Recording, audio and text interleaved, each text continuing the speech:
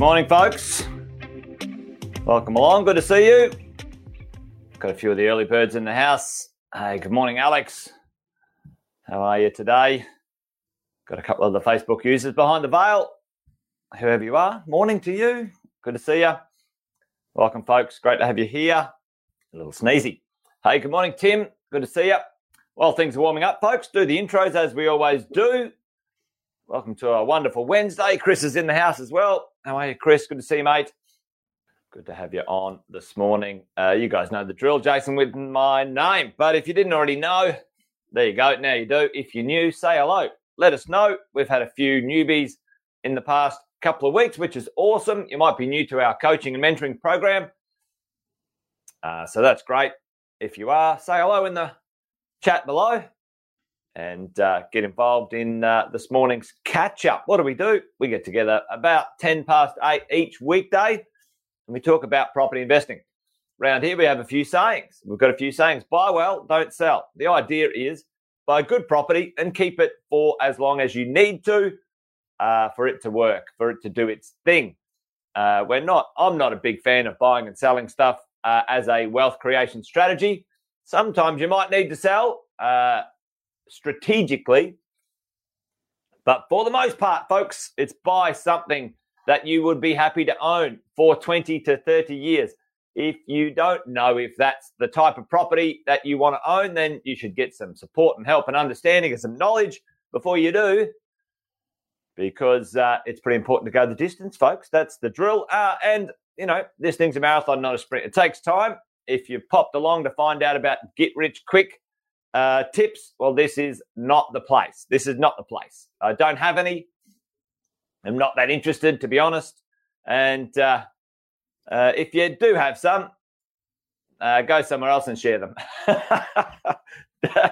Anyway, that might sound a bit harsh, but hey, listen, been property investing 21 years myself, helping thousands and thousands, well over 10,000 actually, across Australia and New Zealand property investors get their mojo on to go the distance. Morning, Cole.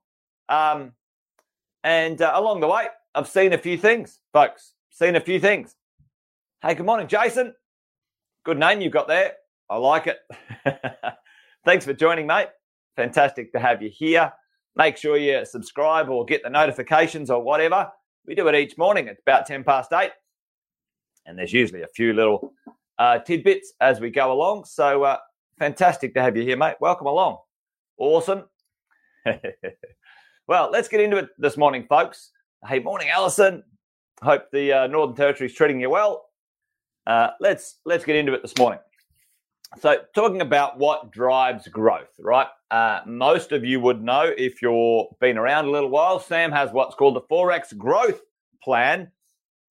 The drivers of growth, not only capital growth, but rental growth. But today we're going to talk about the 4 drivers of capital growth.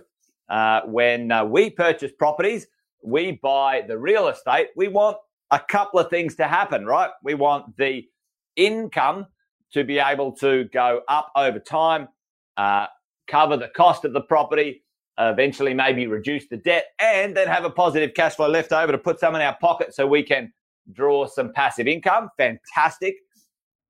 That's a slow burn often, $1 at a time.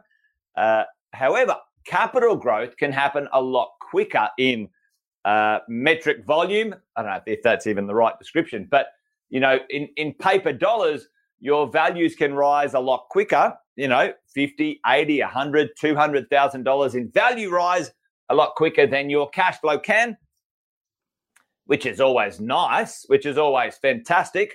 Morning, Stephen. How are you, mate? Fritz is in the house. Fritz, how are you, mate? It's always great to have your properties grow in value. Makes you feel good. It's a little bit warm and fuzzy, but really at the end of the day, you guys know the drill. Capital growth in the early days is for creating more deposits for the next properties. And I did a bit of a live on that one the other day. So make sure you go back and check it. So let's have a look at what are the 4 drivers. If you guys know, put it in the chat for me. Morning, Brad. What are the 4 drivers that, and you might have Sam's stuff hanging around, or you might remember it. What are the 4 stages, 4 styles of energy in the market that drive capital growth, property value, folks, and Sam's sort of crunched them. Anyone know what they are? Chuck them in the chat. This first driver, you can drive sort of 10 to 20% if you get that one right. The second driver adds sort of 20 to 30% in the kind of overall scheme of things. The third driver, it's the big driver. It's the big kahuna. 70% or more of the property's value into the future. And what we call the overdrivers, the things that drive it more than you would expect, folks, over and above. So Cole's got one there in there, which is great, which is location. Location for sure. The location of your property is important. We all know this. You know, what do they say? Location, location, location. It's kind of true. Not necessarily exactly, but it certainly is part of the puzzle, folks, as we go along. The first part, we got market, the overall market, the big mover, folks, the big mover. Listen, if you think you're going to do anything significant to a piece of real estate as a buy and hold investor, if you have significant amounts of money to add value, then that's not what I'm talking about. This is buy and hold property investing for the medium to long-term future. The deal itself, folks, the deal. When I do a deal, what can I do at the beginning with that deal for it to pop, for equity to grow fast as possible? Deal, location, market. And this is what Sam calls behavior, the behavior drivers, okay? And Brad, you know, that behavior or gentrification would be in that market behavior stuff. Yeah, you know, as we go. What can you do to the deal? What about the location? What about the market? What the behavior? Now, Sam has done plenty of podcasts on this, folks. So if you want to go and have a look at a bit of a deep dive, a drill into this information a little bit further in detail, then make sure you track down his podcast. But let's go through these things. We purchase a property. How can we make the deal pop, folks?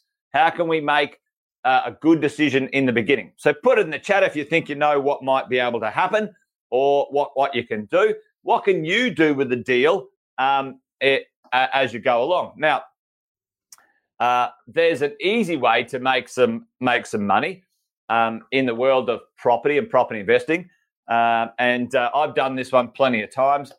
You can buy a property at a market discount. If you purchase something 10% undervalued, then you can immediately create some equity. Now, whether the banks and the valuers recognize that equity in the beginning, it usually takes a year or two. But that's exactly what happens. You know, let's say for an example right now, folks, if you've popped along to mentoring, Sam presented a deal, you guys know, just recently that is between 15 and 25% under market value right now. And he showed you the per square meter rate and the construction costs of other buildings around it. And this property, you can purchase 20% under market value. So if you buy it, let's say 700,000 or whatever it is. If you buy it for $1 million, let's just use that for a round number so I can get it right. If you buy it for $1 million today, its market value today is 1.2. All right. Easiest way to do it: buy properties at a discount, and you can gain the reward. Okay. Number two. So add value. All right. So what do we mean by add value? Yeah, boom. Tim's on it. Perfect. Good work, Tim. Add value. You can renovate. You could subdivide a piece of land. You could knock down, rebuild. This is the add value world of a secondhand piece of real estate. A secondhand piece of real estate, and you do something to it, folks. All right. Which is fantastic. I like the idea of adding value into the future. For me, I prefer to buy brand new to begin with, and then I add value later on with other stuff. But you can do it at the beginning, right? As we go, right? So here's the drill, right? So how else can you do it? Like what can you do? You can use time. You can use time to grow a deal. What do I mean by that?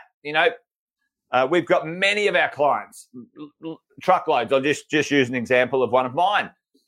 You can buy a property in a great location, in a great market with heaps of behaviour, with built-in future, but you can buy time. I bought a great property off the plan, actually a great property off the plan, and it's gone up close to $500,000 using time, over time, all right, which is fantastic. The other one that I did, I built a house, and again, has gone up $400,000 over the time that it took me to build the property. All right, you can use time in the beginning, in the early stages, to build and push. Yep, exactly, Tim. You can use off the plan if the deal in the market's gonna work that way for sure. So time, and then Brad put it in there before. You can do things like JVs and develop and whatever. Now Sam's drilled into these things in much more detail, but if you want to sort of know a bit more about that, go and check out what Sam has listed out in his podcast, all right? But you can do a deal at the beginning, and this is usually in the first sort of 12 to 36 months, folks, of a deal of building your property portfolio, okay? Building your property portfolio when it comes to this sort of stuff, okay? Yep, exactly, Steve. What do they say? You make your money when you buy, and that's kind of true in certain circumstances when it comes to, if you don't buy a deal, you won't end up making any money. So, let's get on with it. Stephen's right. Snooze, you lose. Get on with it. Let's do a deal. So the location, what sort of location are we talking about? In different cities, if in different states, there are things that are going on, right? And Sam's got a few of them, right? So he says there's an emerging market, competition markets, which is like low supply. You've got I'm trying to see it here, aspirational markets. So these different markets inside of different locations or different cities drive things as well. The NIMBY market, right? NIMBY in here. So emerging market. What's an emerging market mean? An emerging market means on the edges of cities, there's a new area growing. Let's give you an example of an emerging market in Brisbane. So Springfield, brand new city being built on the edge of Brisbane. That's an emerging market, right? So that market started at houses for 400, and now you're seeing houses in there in the $1.5–2 million. All right, emerging market, completely away from an existing market, and has grown. A competitive market. If you go to places, let's say within 20 kilometres of the CBD of Brisbane, 20 kilometres of the CBD of Brisbane, try and buy a house. Holy dooly, like it's extremely competitive, right? So there's lots of buyers, not too many sellers. That area is accelerating. Okay, an aspirational market. What's an aspirational market? Well, just outside that 20K or the 30K zone are markets where it's the next step up for the demographic. Okay, so it's not the bottom of the affordability, it's the next step up, the next aspiration for that demographic. And these aspirational markets happen on the edges of or surrounding already quite established markets. You can see, someone aspiring to be able to live in Newstead, but, they'll buy on the edge of Newstead because they can't afford it, right? Things like that. And NIMBY, not in my backyard. Again, this is kind of like, with that competition market. NIMBY is more and around the market has very little development in there, very little new.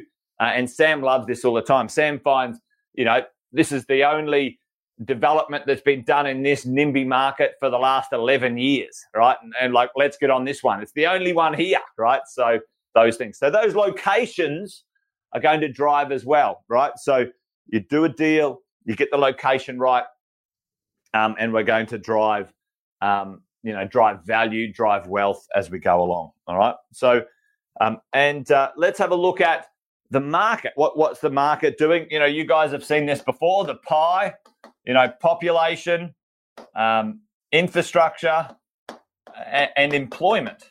All right. Okay. Are these places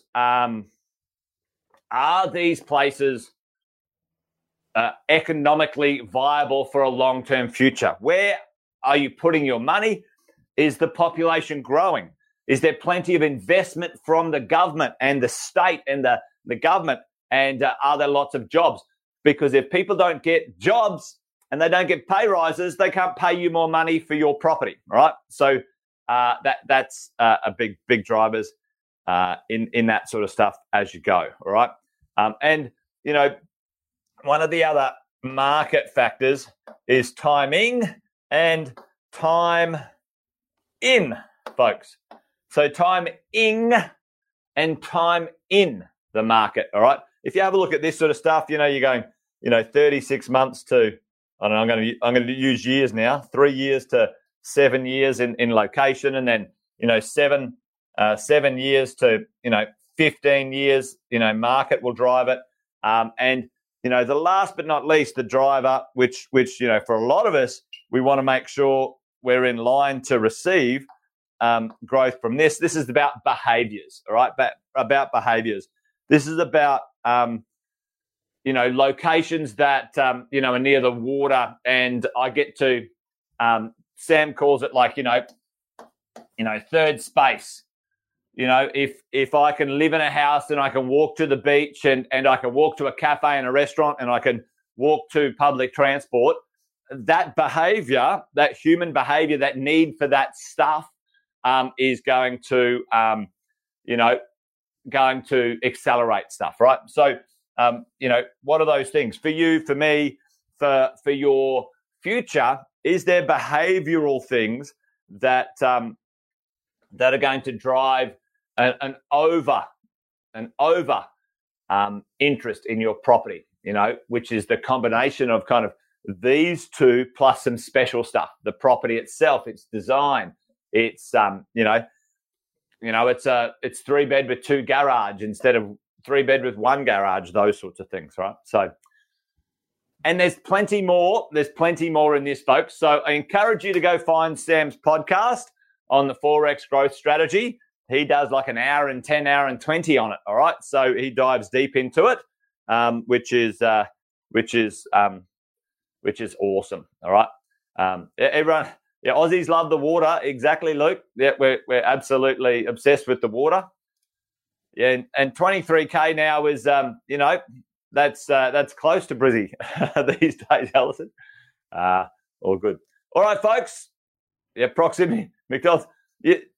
It's not such a funny idea, like if you're close to the shops, like, how far is it to the takeaway shops and a regular supermarket, right? It's so true, David. It's so true, especially for rental too, folks. Especially for rentals. All right, that's it from me today, ladies and gents. Done and dusted. Join me tomorrow for another Wealth Coffee Chat if you're up for it. We do it about 10 past 8. Appreciate you all joining. Fantastic to have you here. Done and dusted for today. Remember, buy well, don't sell. This thing's a marathon, not a sprint. That's what we talk about around here. Good to have you here, folks. Thanks for joining. That's it from me. Adios. See you tomorrow. Bye-bye.